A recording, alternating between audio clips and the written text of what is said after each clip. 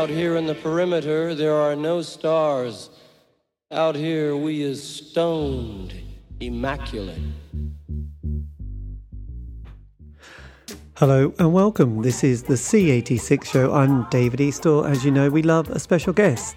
This week, it's going to be the turn of a record label. It is the one and only Ron Johnson Records, the UK independent record label based in Long Eaton and operated between 1983 to 1988. And it was run by Dave Parsons, who I spoke to very recently to find out more about life, love, poetry and all the other groovy stuff. They had such artists as Big Flame, The Shrubs, A Witness, The Great Leap Forward, Stump, The Mackenzies, Twang and The X, and not a lot more than that. But anyway, this is the interview. So after several minutes of casual chat, we got down to that exciting subject that was the early formative years of Dave Parsons. Dave, it's over to you. Well, I'm a couple of years older than you. I'm 1962. So, and I've got an older sister, 3 years older than me. Right.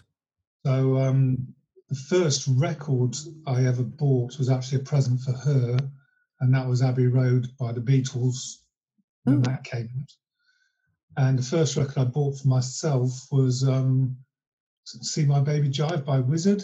Yes. I guess it was about 72, maybe, something like that. It was that murky world. Were your parents at all into music? No, not really. Because I was brought up in the Air Force. My dad was in the Air Force, and he was big into military bands and brass bands, and they were quite a bit older than me as well. They were kind of in their 50s when I was 10, 12, something like that. So, no, they weren't into pop music at all. Yes, that's quite strange because in that generation, normally everyone had children very early. You know, like women were often the wives, mothers were in their late teens, and fathers were normally in their early 20s. I seem to find for myself and my friends around me from. Yeah, I think it's because I was adopted. They couldn't have kids of their own, and they adopted me later on in life. So. Right. So there you go. So was you and your sister two adopted children? Yes. Yeah. But not. We're not related, no. No, so she was the because I had an older brother who was 7 years old, and he was that period who was really into prog rock. So yes, Genesis, Wishbone Ash, Barclay James Harvest, and the solo work of Rick Wakeman. I got very excited by him. I'd sneak into his room and listen to those sort of records with great excitement. My sister was into quite a bit of that stuff. She was Genesis, Led Zeppelin, Rainbow, the kind of. And Stack Ridge and some of those slightly weirder folk bands and Split Ends, I remember. But she took me in, I think it was probably 1978. I'm not sure, might have been 77, but I think it was 78 to see Thin Lizzy. And that was the first live band I saw. And they were supported by a punk band called Radiators from Space, who were an Irish band. And it's one of those old cliches that did change my life, basically. After being completely deafened for 3 days by the noise from that gig, I decided that that's all I was interested in.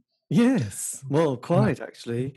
And Thin Lizzy at that stage were in their absolute sort of, their sort of zeitgeist moment, really, weren't they?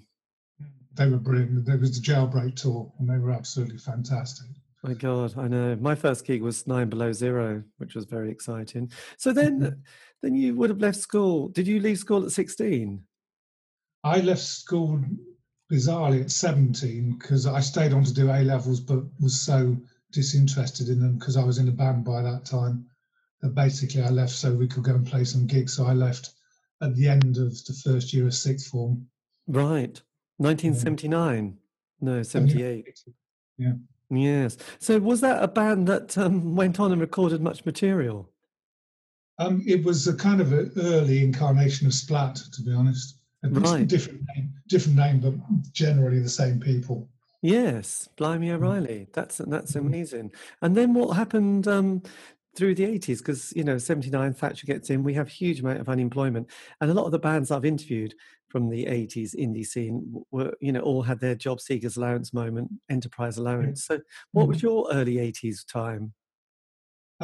We went down the same route eventually, but I actually had a job when I left school because my parents would have kicked me out if I didn't have one. And because of my RAF upbringing, I was given a job at East Midlands Airport as a flight planner. Right. purely because my dad was in the RAF, so I spent a year and a half making flight plans up at East Midlands Airport and being in the band at the same time. So working night shifts and working like an idiot, basically, kind of 19 years old. Yes. And then the band finished. No, the band carried on.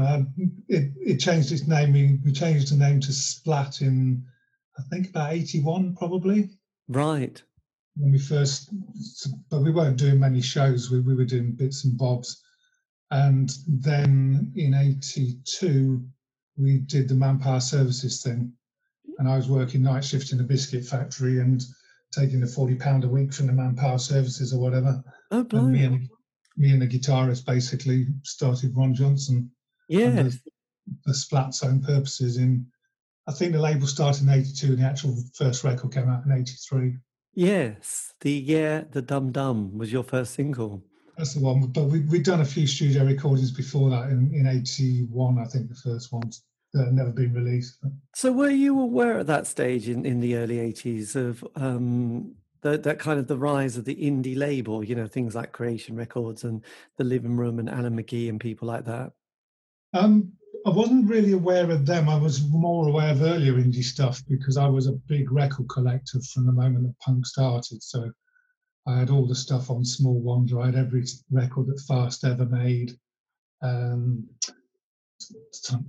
St Pancras records with Scritti Politti. I had all the Rough Trade records with hardly any exceptions. Blimey. I had a massive record collection as a teenager because when I was at school, I spent all of my dinner money on records. I didn't eat anything.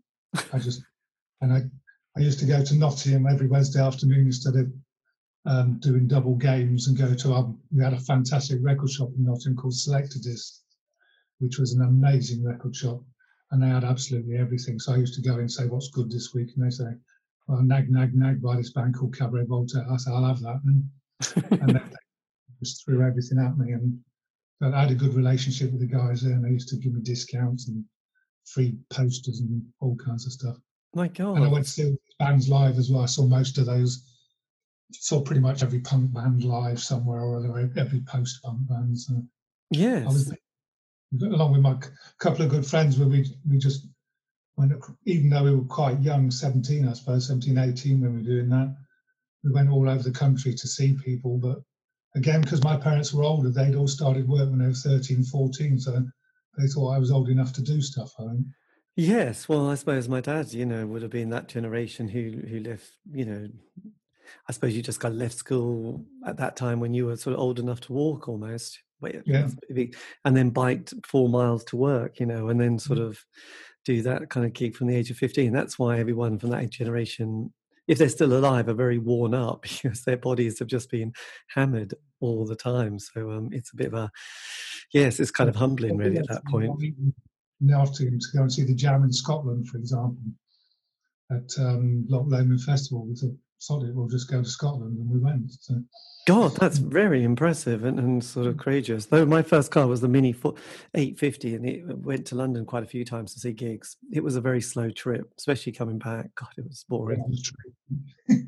Yes, never mind. So then, what was the kind of, because starting a record label in 82 is quite entrepreneurial, isn't it? I think it was bizarrely that nobody else wanted to do it for us, so we just thought, sod it, we'll do it ourselves, because I did have that first Scritti Politti EP, Skank Block Bologna, I think it's called, that had all the breakdown of the costs on the back of it, right? And where you could get things done, and it just seemed to me there's no reason why we shouldn't do the same thing, so we did really. And I knew Fast Records had done that, and I think Postcard were just around that time as well. Yes. So there were other people about. I mean, we hadn't thought about distribution. We never even thought about that. So we didn't really think it through at all. Yeah.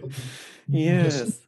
As we did it, we got enough money to record it. Then somehow we got enough money to press it and master it. And we didn't have enough money to make proper sleeves, which is why I had such a ridiculous sleeve. So, right. we just did it in and learned as we went along, really. Not very well, basically. Well, I don't know. Your roster is quite impressive, actually. I mean, the lucky thing is, and I suppose at the time you don't realise it, but there was a perfect period, and it was kind of, I don't know if it was perfect, but we had 3 music papers, weeklies, which Americans always say, "My God, that's amazing!" That's fantastic, because if you have 1 or 2 monthly magazines, there's such a sort of pressure just to sort of cover the main bases that it's tricky, whereas you don't get that real obscure stuff. And 3 weekly music papers means that they're going to have to fill it up with something. Plus, we had John Peel, and as I sort of realised, every city and town in the UK had an indie night, didn't they? That had sprung up normally at the beginning of the week, from Monday to Wednesday normally, because that's when the sort of person owning the venue would just go, well, have Tuesday. No one else wants a Tuesday night. It's like, oh, okay, we'll have indie night then, alternative night. So that was kind of bizarrely a perfect time to start a record label. Yeah, it worked reasonably well. I mean, we never did it with any commercial intent or any expectation to actually make any money. We just did it for our own vanity, I suppose, really, because we thought we were the best band in the world, like everybody does. Yes. And everyone deserved to hear it. So, Well, absolutely. The joys of youth, really. It's kind of naivety and arrogance and sort of enthusiasm and sort of a healthy body at that stage in life as well, which helps as well, doesn't it? So then you sort of decide to put on Big Flame, which was quite, one of the bands from the 80s, isn't it? Yeah. It's because the Splat thing didn't really work out. We got played on Peel a couple of times. We got a couple of reviews, but I think Nottingham didn't have a very good scene at the time. There wasn't much going on in Nottingham compared to, say, Manchester or Sheffield or Leeds or any other places. When we were playing in the early 80s, you'd struggle to name another band from Nottingham other than Medium. They'd already split up by then, because they were done by 82, I think, something like that.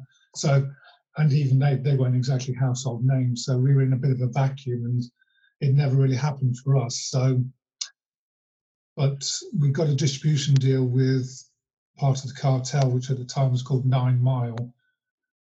No, it wasn't called 9 Mile. When we first started, it was called Red Rhino Midlands. Right. It was a spin Red Rhino in York. And then they changed their name to 9 Mile. And they gave us a distribution deal for the first single, asked us to make the EP, the second one. So we made that. We did a very small tour of Holland and got recorded for the Dutch National Radio that never got broadcast, but nice recording.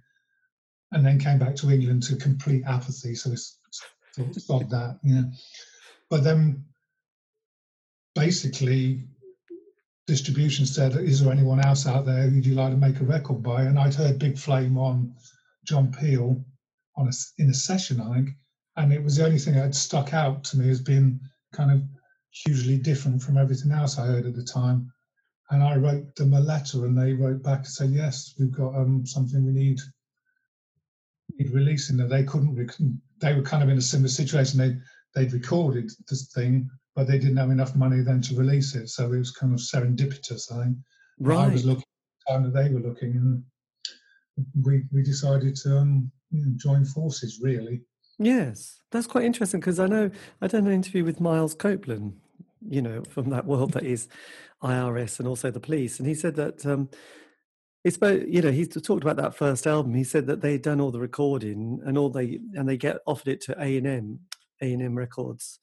Mm-hmm. There was no cost to A&M. It was a bit like, look, we've got this record, and with a certain amount of persuasion, do you want to put it out? You don't have to go to your finance department and say, can we do this? It's a bit like, it's all done, just do it, basically. And he thought, well, okay, then we'll do it. We've got nothing to lose. So it was kind of a similar kind of deal, really, wasn't it? Yeah, absolutely. It was ready to go, and it was quite quick.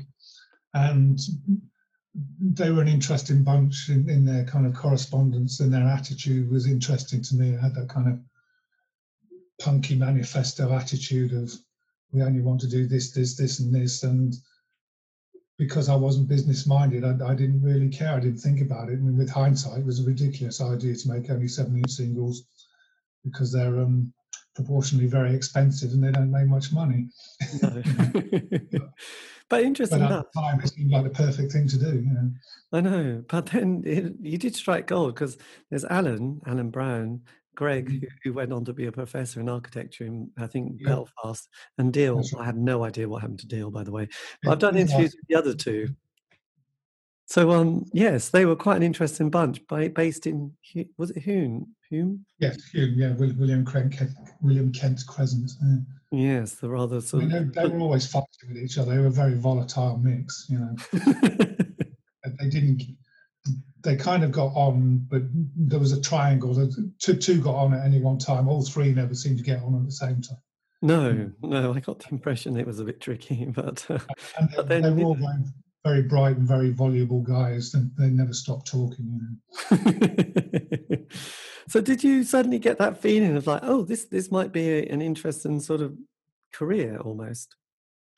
Well, the first Big Flame records got very good reviews. It got single of the week, if I remember rightly, in at least one of the papers, maybe even two, and it got into the indie charts, which is a bit of a fallacy, really, because you don't have to sell that many records to actually get in the indie charts. And I think that first record sold just under or just over 2,000, something like that. Right. But it got into the top 20 of the NME indie charts, I think, because I think basically the journalists just made them up.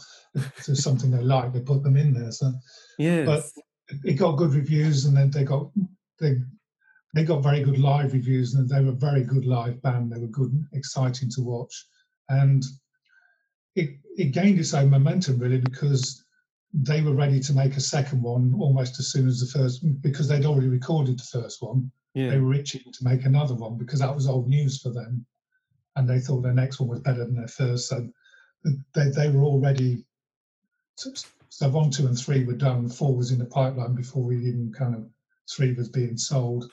And then they said, we know this band called A Witness who are also looking for something. I said, well, send me a tape. And A Witness's first demo tape had some great songs on it, like In London and other stuff. And I said, yeah, great, that's fine. I rang up the distribution people. They said, yeah, cool, yeah. Yes. Because they were pleased with the Big Flame reaction. So the 3, 4, and 5, 1 and 2 had taken quite a long time to come out, about a year between. And then 3, 4, and 5 came out within about 3 months of each other, if I remember rightly. So did you sit down with a sort of a contract or anything? Did you, or was it the case that they just presented you with the material? You didn't have to sort of start putting in studio costs and stuff like that? We had contracts after the first one with Big Flame, which was the kind of standard indie deal of 50% of profits, and I paid for the studio time and all the and basically manufacturing was taken up by distribution, paid all the manufacturing costs on a R&D deal, which I can't remember what that stands for, research and development in some worlds, but I don't know what the R stands for in music. Recording it, I don't know. They called it an R&D deal anyway, and basically they clawed back their money first and then paid us anything that came out the other end. Nice. Which in Big Flame world never actually happened, and I think they all just about broke even. Yes. Was it around like 2000 you pressed up of each of their singles?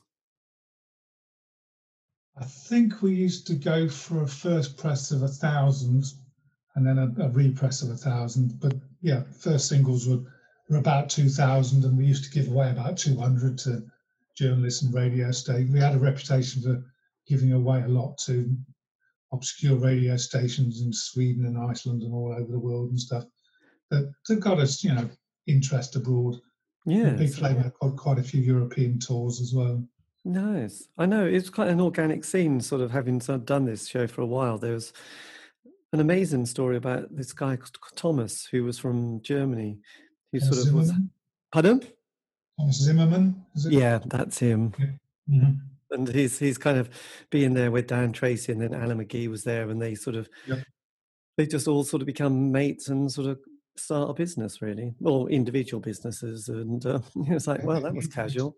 Pause for us with Big Flame, A Witness, maybe some of the others as well. But I went on a Big Flame, A Witness one with him, met Thomas and his his German mates.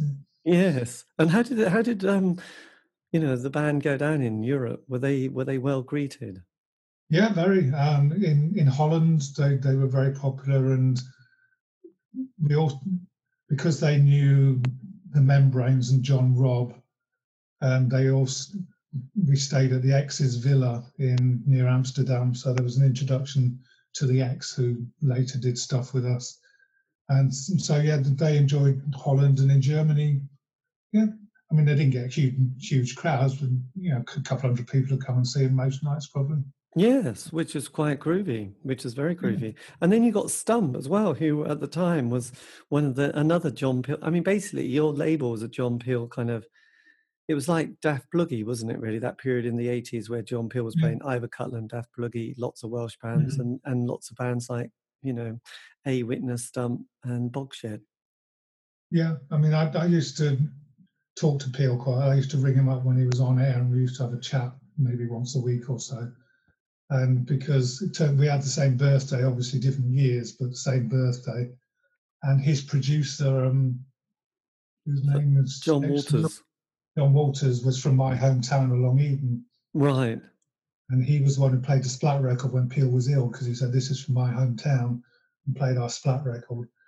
And then I don't know, but I got on well with Peel. I met him a load of times, and then we went for dinner a few times and stuff, and just a few chats. I drove with him to Germany once, and he just kind of, I think I'm a slightly old character. I mean, my new job is working with autistic boys, and I've been doing that for a year or two.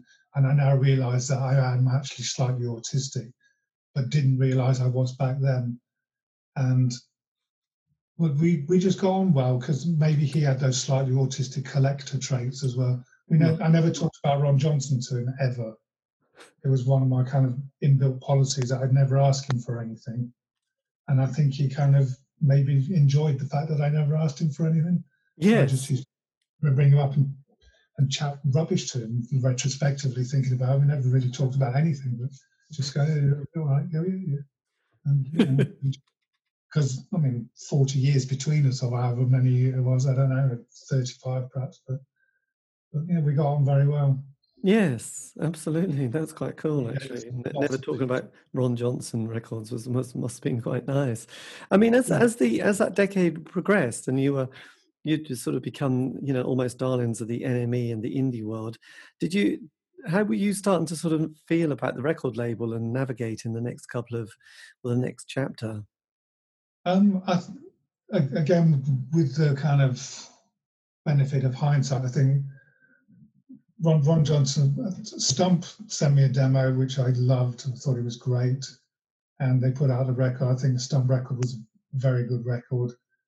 Mackenzie's were recommended to me by Big Flame. I was slightly worried that they were a bit of a copy of Big Flame in some ways, but people seemed to like them. And I quite liked the way they went in a different direction later, actually. Then I was offered the Shrubs because they were friends of Stump. And the Shrubs is a bit of a kind of, that was where things started to go wrong, was with the Shrubs, because of various reasons. Then there was the X record, which I think was a brilliant record, and the packaging was amazing, and we got Single of the Year and all kinds of accolades for that. But it was a financial disaster for reasons I can explain to you if you want. But and then we did the Witness album, which was number 12. And then after that, I would say, for me personally, it started to go downhill a little bit. If I look at it kind of very cold-heartedly, the stuff after that was never quite as exciting as the first. I think, ignoring Splat, because that was kind of vanity publishing, from Big Flame up to the Witness album, I think they were all pretty great records, really. Very consistent quality from a label of that sort. That was definitely Ron Johnson.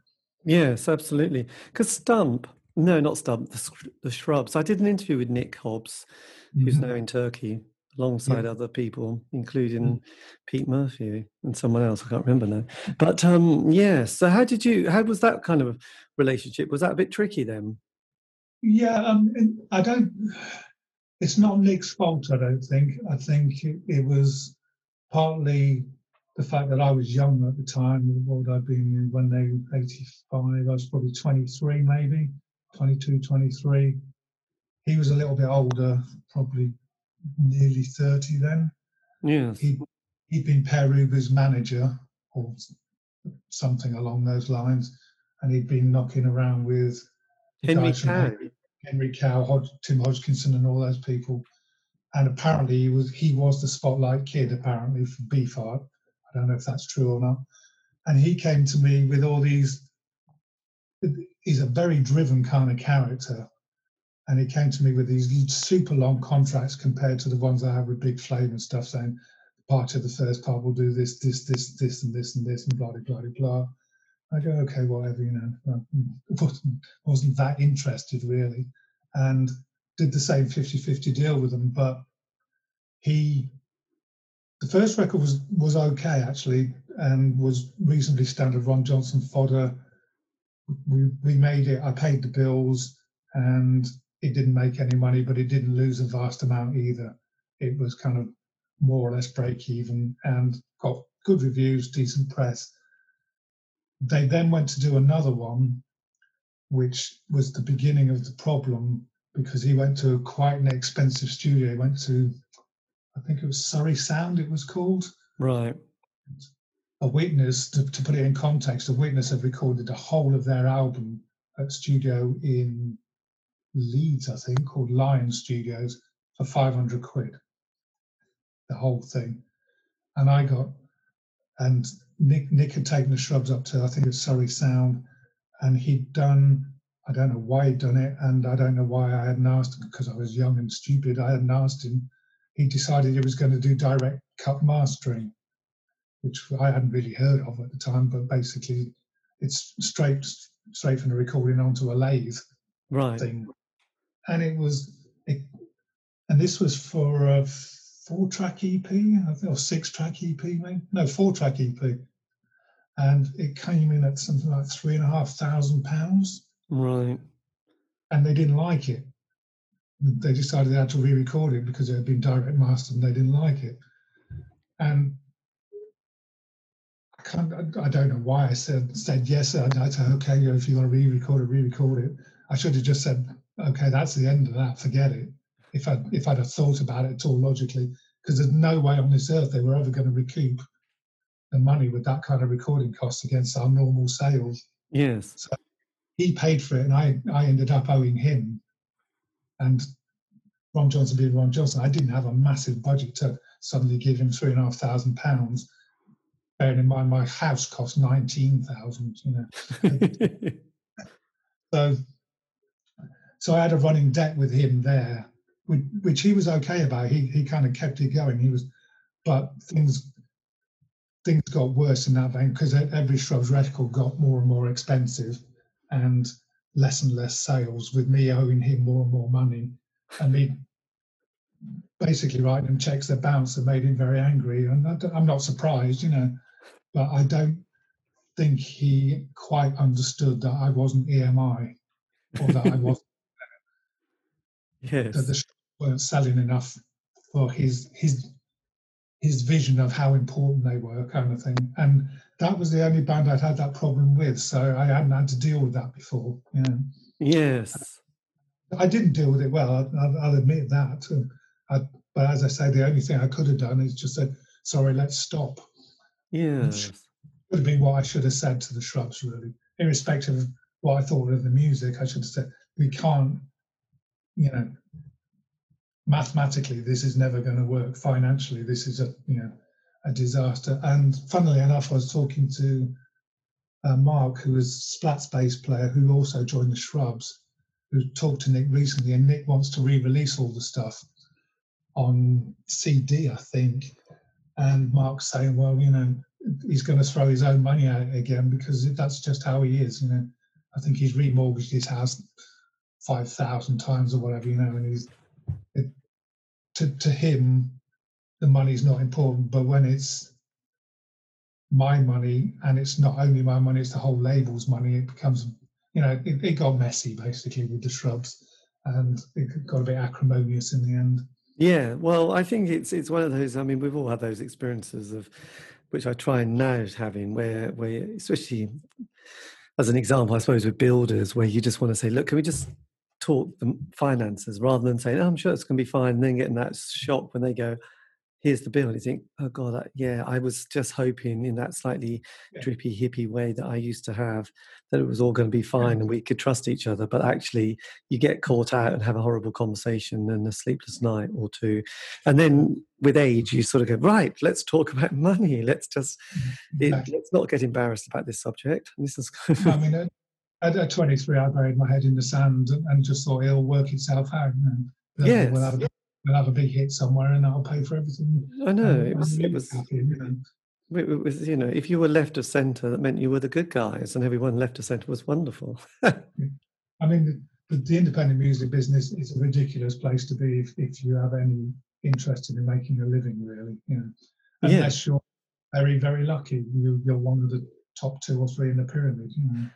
Because there was the Pink label, wasn't there, which had their they got a great roster as well. And then was obviously Sarah Records came along a bit later, and Vindaloo Records, which got lucky with the Fuzzbox, with that particular one, the guy from Rob Lloyd from the Nightingales. So, but then you get people like Alan McGee and Creation Records, that in the 80s, the bands were pretty impressive, but they weren't going to buy a mansion. So were you kind of amazed when, you saw Creation Records constantly going for it, even when they had Loveless with My Bloody Valentine? Yeah, because in 1986, I was invited over to the New Music Seminar to talk about indie music, and I was on the panel with Alan and Daniel Miller from Mute Records, Scott Pickering, who I can't remember who he was. I think he was MRIB, did the charts. Jeff Travis was there, and 1 or 2 others, I think. There was Glass Records and Native Records, wasn't there? Those guys. Were they there? No, they weren't there. There was only about 5. I was tiny compared to all the others, but I'd just been the catalogue, which was Rough Trade's own trade magazine, had voted Ron Johnson Label of the Year and all this stuff. And so they sent me over to the New Music Seminar to do this talk, and I sat in this massive room and said, hello, I'm Dave. Nobody knows who I am. Don't worry about it. And Daniel Miller, I made really good friends with Daniel Miller from Mute Records.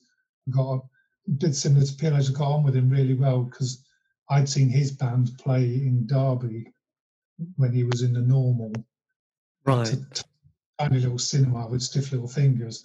And I'd met him then and kind of reminded him of that. And then New York, he looked after me really well and helped me out and showed me places and stuff and kept good contact with him.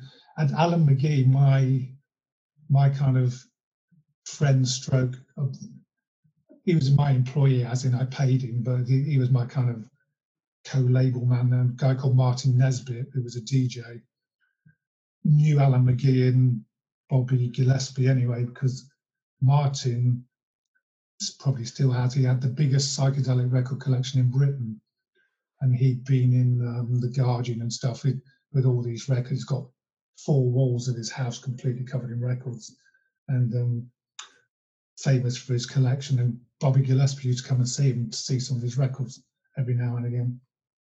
So anyway, he knew, but I didn't like them.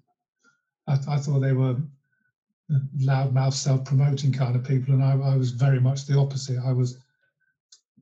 It's the famous thing when I sent the stuff to NME that they made the little story about, was the opening thing is, this is a pile of crap from Ron Johnson Records, and that's how I sold it, and they responded. I always I could never go into places and say, we're the best, we're great, we're fantastic. Everyone else is an idiot, and we'll smash you in the face if you don't agree with, the kind of legend of the Jesus and Mary chain type thing. That wasn't for me. I wasn't into that hyperbolic pitch at all. I was completely the opposite. So. Yeah. I know, tricky period. And during that period of the 80s, there was, looking back now, there was kind of a 5-year period of which is kind of the Smiths, wasn't it? 83 to 87. There was, just indie-tastic stuff, and that generation who were there around that period obviously had a good time, and then sort of the Smiths break up, then Ecstasy comes in, and there's a new wave of 16 to 18-year-olds. So your label sort of captures a kind of a chapter in indie pop, doesn't it, from the 80s? Yeah, I think so, and I'm proud of it. I think in that we were kind of staunchly refusenic. We were non-commercial and never really broke that. It would have been ridiculous if we ever did have any hit. If we'd have been on top of the pops, something very bizarre would have had to have happened for that to happen. You know, it's because, I mean, Age of Chance did get on there, but they covered a Prince song and they wore lycra for a while. Yes. You know, the Big Flame were never going to. They might have covered a Prince song, but they were never going to wear lycra. You know, there was a slight difference. You know, but we were definitely that kind of hard-nosed. We don't care if we fail almost. Yes. So with things, because I still don't really kind of completely understand the music business in a way, but publishing, do you own the music to the bands that you put on, or is that? I did do at the time. I don't anymore because obviously the label went bankrupt in whenever it was, 88, I think. So then under those circumstances, all rights revert back to the artist anyway. Right. And now, even now, if that hadn't happened, the publishing contracts that I wrote with them were 25-year contracts. So they would have expired now. Yes. So I don't have any rights to any Ron Johnson stuff anymore, apart from Splat, because obviously I would do that. So, you know, I'm the artist. Because I was talking to the guy from Native Records, Kevin, recently, and he said that I don't think all of it, all the catalogue, but most of it's gone to Cherry Red Records now. And they seem to have actually hoovered up most indie labels. Has much of your material or the bands that you put on, has that sort of gone into compilations and collections and archived? It has a bit, and there's some happening at the moment. I mean, Cherry Red offered me a deal, although as I explained to them, it wasn't really my place to have the deal at that time, but it was I didn't think it was worth doing. It wasn't a very attractive deal, and I didn't feel that they were going to curate it in any kind of careful way or anything. So I basically said no. And I understand the Cherry Red thing, but it's, if you look at their catalogue of releases, it's a very broad palette, and some of it's stuff I wouldn't personally want to be that associated with, you know, Suzi Quatro or whatever it is, you know. There's always Suzi Quatro. I know, it's weird. Or the Glitter Band. Yeah. And, you know. So I was never interested in that. But more recently, there's a guy called Michael Tilly Evil, something like that, he's got something called Shambotic Recordings, who's putting out lots of what we might call the ex-Ron Johnson stuff on Shambotic, which is a digital thing that's putting it onto Spotify and iTunes and Apple Music or whatever. And I mean, that's mainly between him and the bands, because I'm not really involved, but they're giving me some kind of Ron Johnson type name check, because that's the place of origin. And he contacted me yesterday actually to say that there is a record label that wants to put out some of this stuff on vinyl, and am I okay with that? And I said, yeah, fine. It'd be nice to have a credit of the origin of it is Ron Johnson, but it's not owned by Ron Johnson anymore. So yeah, well, it's interesting because there's about 3 little record labels. There's Optic Nerve Records in Preston, and then there's another one called Fire Records, Fire Station Records. I think they might be in Germany, and then there's another one in New York which also puts out very obscure indie stuff as well. So yes, there's some very keen enthusiasts. I think, let me see where this one's from. Glass Modern, apparently, is the name of the record label. Glass Modern. Oh, I had to look at that. Yes. So what happened then in it was because 1988 is your sort of period. You did Twang, A Witness, Jack Daw with Crowbar, Yeah. and then the great leap forward. Did you know in '88 that things were slightly on the way out? I think I probably knew a bit before that, really, because the X records, the double single with the book in the middle of it, sold a lot of copies. From our point of view, it sold, I'm tempted to say 15,000, something like that, which was way more than we'd sold of anything else. But unfortunately, the distributors set the price for selling it before we'd had the invoice from the X in Amsterdam for how much it actually cost to make. And part of the reviews and the success of selling it was this is great value at $2.99 for a double single with a 144-page book in the middle of it, and it cost something like £2.70 to make the thing in the first place. And once the distribution had taken their cut out of it, I was losing about £1 on every one that was made. So although it was a great success, I lost about £15,000 on the deal, which nobody really realised at the time, including the X.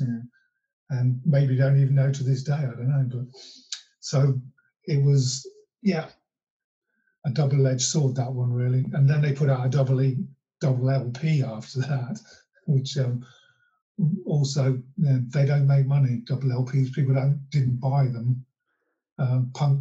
Punk bands shouldn't make double LPs, and certainly shouldn't make triple LPs like the Clash did.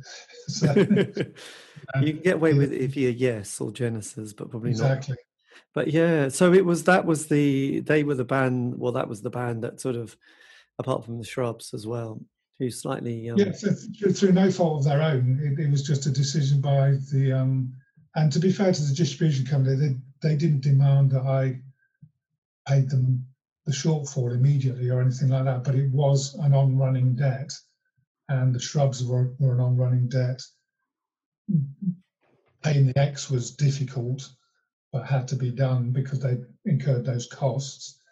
And then Twang did okay, but didn't make any money. Jack Daw with Crowbar made a loss. But they made a couple of albums, which albums were a more sensible way to go, but they cost money to record. So they were a loss. Great Leap Forward never had quite the success that Big Flame had, and recording bills were going up. And luckily, I had a friend who had their own recording studio, and he allowed me to record in his studio without paying him. I mean, invoices came out, but I didn't have to pay them. And he's an unsung hero of Ron Johnson in many ways. That he walked away from the car crash of Ron Johnson being owed about £30,000 that he never worried about, really. He never asked for, and he never, he was very magnanimous about that. God, that's a very decent thing, isn't it, really? Did the pressure just get to you in the end?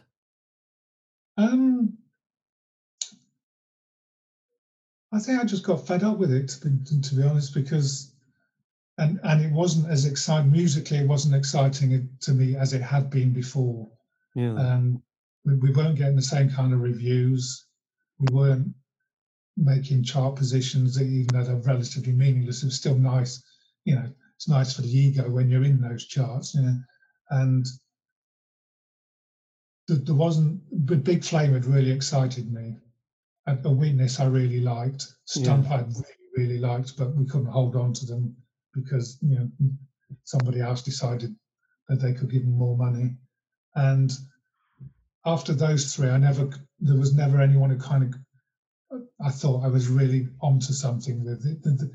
I liked them and I enjoyed them, but they weren't quite as intensely satisfying as those first three or four were. So I think it just lost its impetus. And like you say, the dance music thing was coming along, and I formed another record label with my friend who had the studio and a DJ called Graham Park, who became pretty famous in the house world and still going these days. And we formed a record because label called Submission Records, and I was there just to give them advice on how to make records, really. And it was a bit of an eye-opener for me in that what I saw as these pretty throwaway house records were selling 10, 15,000 records almost instantly, and Submission was making money out of stuff that I thought was pretty lame, to be honest, although, I was involved in it. So the writing was on the wall for Ron Johnson then, but I had to stop that as well so I could bankrupt Ron Johnson in the end. Yes, bloody hell. That's quite... I don't really know what the process is. Do you just have to say... What do you have to do to say that's it? It's incredibly simple. You walk into some government office in Nottingham and say, I've got debts of £90,000, and they go, is that all? So it sounds like a lot to me. And they said, just sign this form. And that was the end of it. It took about 10 minutes. Because then, I mean, again, I was naive. I didn't realise. I know a lot more about business now, having worked in various educational things, that £90,000 doesn't buy you a couple of photocopiers. It's a drop in the ocean as far as business is concerned. Yes, I guess that's it, actually. Yeah. That doesn't buy you one expensive machine, I know, but then to an individual, that's quite, that's still quite a lot of money. And if people are sort of hassling you and stuff like that. So then after that, you did Submission Records. How long did that go for? I was involved in it for about a year and a half. One of their releases got into the national charts around about number 60 or something, I think. Right. Sold 30, 40,000 copies, I don't know. But after I left, they continued for a while, but they got a guy who they sold to MCA Records, who was going to be the new Terence Trent D'Arby, and they got big advances for that, and they've all retired off somebody who no one's ever heard of, basically. Yeah. Nice. But I'd kind of come out of music by then, more or less. Yeah. Relocated, basically. Yeah. So does that mean that was it? You just now, or have been a fan ever since? Yeah, I mean, I've not really been involved in the music business. I mean, I helped out a couple of bands making CDs in the early 90s, but just basically doing the manufacturing for them. But since then, I haven't had anything to do with actual music business. I've still got quite a few contacts and friends on Facebook or whatever, but I don't. Yeah. I'm not very nostalgic for it, really, and part of me struggles a little bit with my kind of hardline punk sensibility from 77, 78. It tells me that I shouldn't be kind of lauding stuff from 30, 40 years ago anymore, in a way, because back then Pink Floyd were dinosaurs, and that was only 5 years before, Yes. I suppose in 1980, you'd be looking. I struggled a little bit with why they're carrying on doing it, some of the bands, because they were young and angry then. They're not so young anymore. Might still be angry, but they're not young anymore. I don't know. It's of course it's entirely up to them, but personally, I don't listen to it anymore, to be honest. I got a load of they're here actually. I got sent a load of unreleased Splat material the other day and listened to it, and it's awful. There's a couple of good things in there, but a lot of it is really a lot worse than I ever remembered it. Oh, that's so funny. Yes, that's a strange one. I mean, if you could have said something to your 16 or 18-year-old self starting out with the wisdom and the experience you had during that period, is there anything you would have told them that you might have done something differently? Yeah, I think it would have been learn something about business first, and don't say yes to everyone. Yes, that is tricky. Because I wasn't into it for the business side of it. I was into it because I liked the music.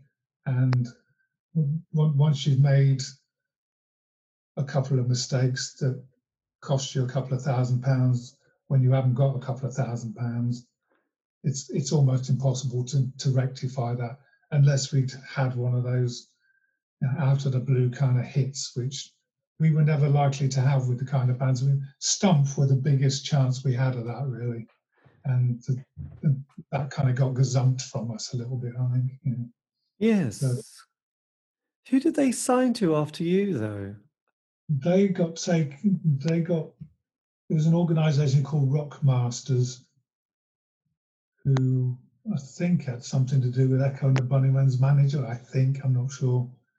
And eventually they ended up on one of the offshoots of one of the major labels. I think it was Ensign Records. Ensign Records, yeah. Yeah. And they recorded in Berlin at the place where David Bowie recorded and all that kind of stuff. And got into. But again, they never actually made it. I mean, Kev's working in the care sector now. He's still a Facebook friend of mine. They were lovely guys, you know, and Mick was a brilliant, you know, showman, and lyrics were brilliant and everything. But they never really made it, and it's so few people do make it. That's the problem, you know. Even if you're famous, you know, you don't necessarily make a pile of cash. I wouldn't be surprised if the guys from Jesus and Mary Chain aren't exactly rolling in money, you know.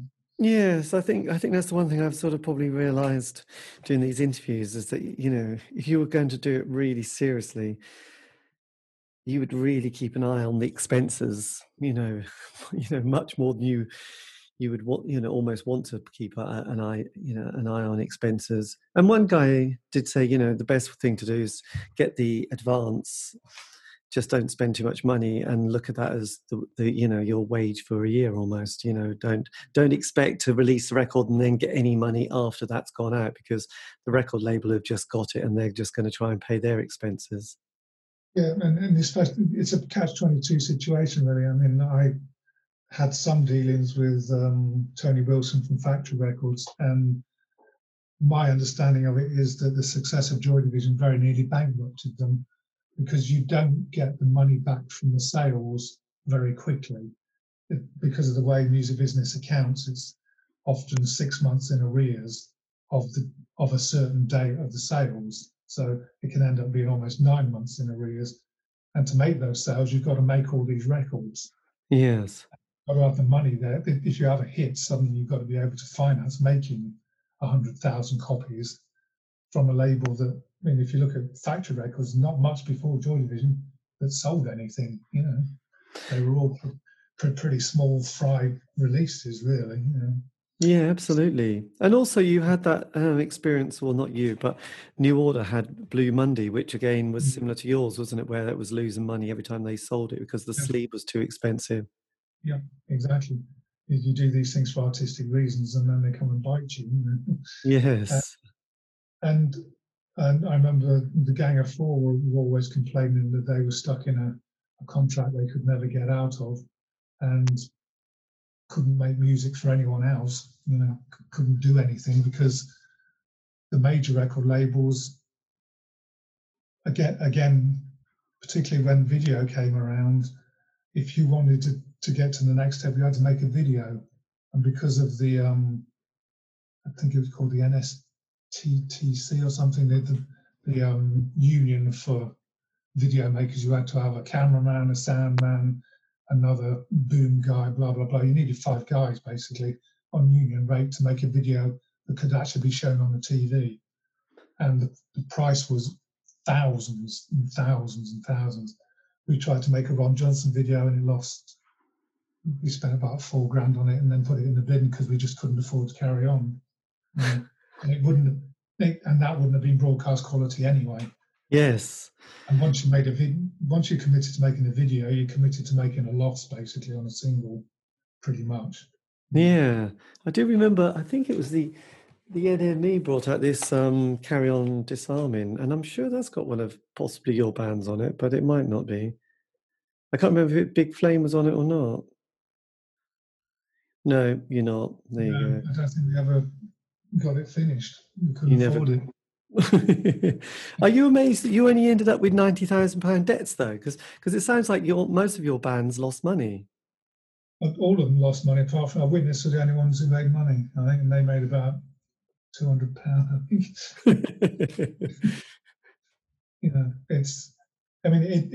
It paid my wages and the wages of a couple of people that helped me for 4 or 5 years. So, I can't complain about that.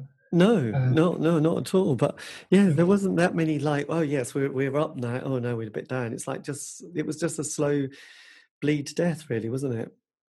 Yeah, and it doesn't take much of Shrubs, for example, suddenly putting you £5,000. £5,000 then was a lot of money to be down if you're just a kid from Nottingham who hasn't got any capital behind him. It's all real money, Yes, absolutely. And because the banks would never lend us anything. I remember going to see the bank manager and he said, well, if you were selling shoes, I'd lend you some money, but you're selling stuff that has no value and has no resale value and is entirely, as a product, it's useless because it's entirely at the behest of the person, whether they don't need it. And half the people who want to buy it will tape it off their friends anyway. Cheerful bank manager. Yes. Oh, well, there you go. But still, you created some indie pop history, and I'm sure that you're in the book, aren't you? Did you buy a copy of, I know you said you hated nostalgia, but did you get the copy of the book?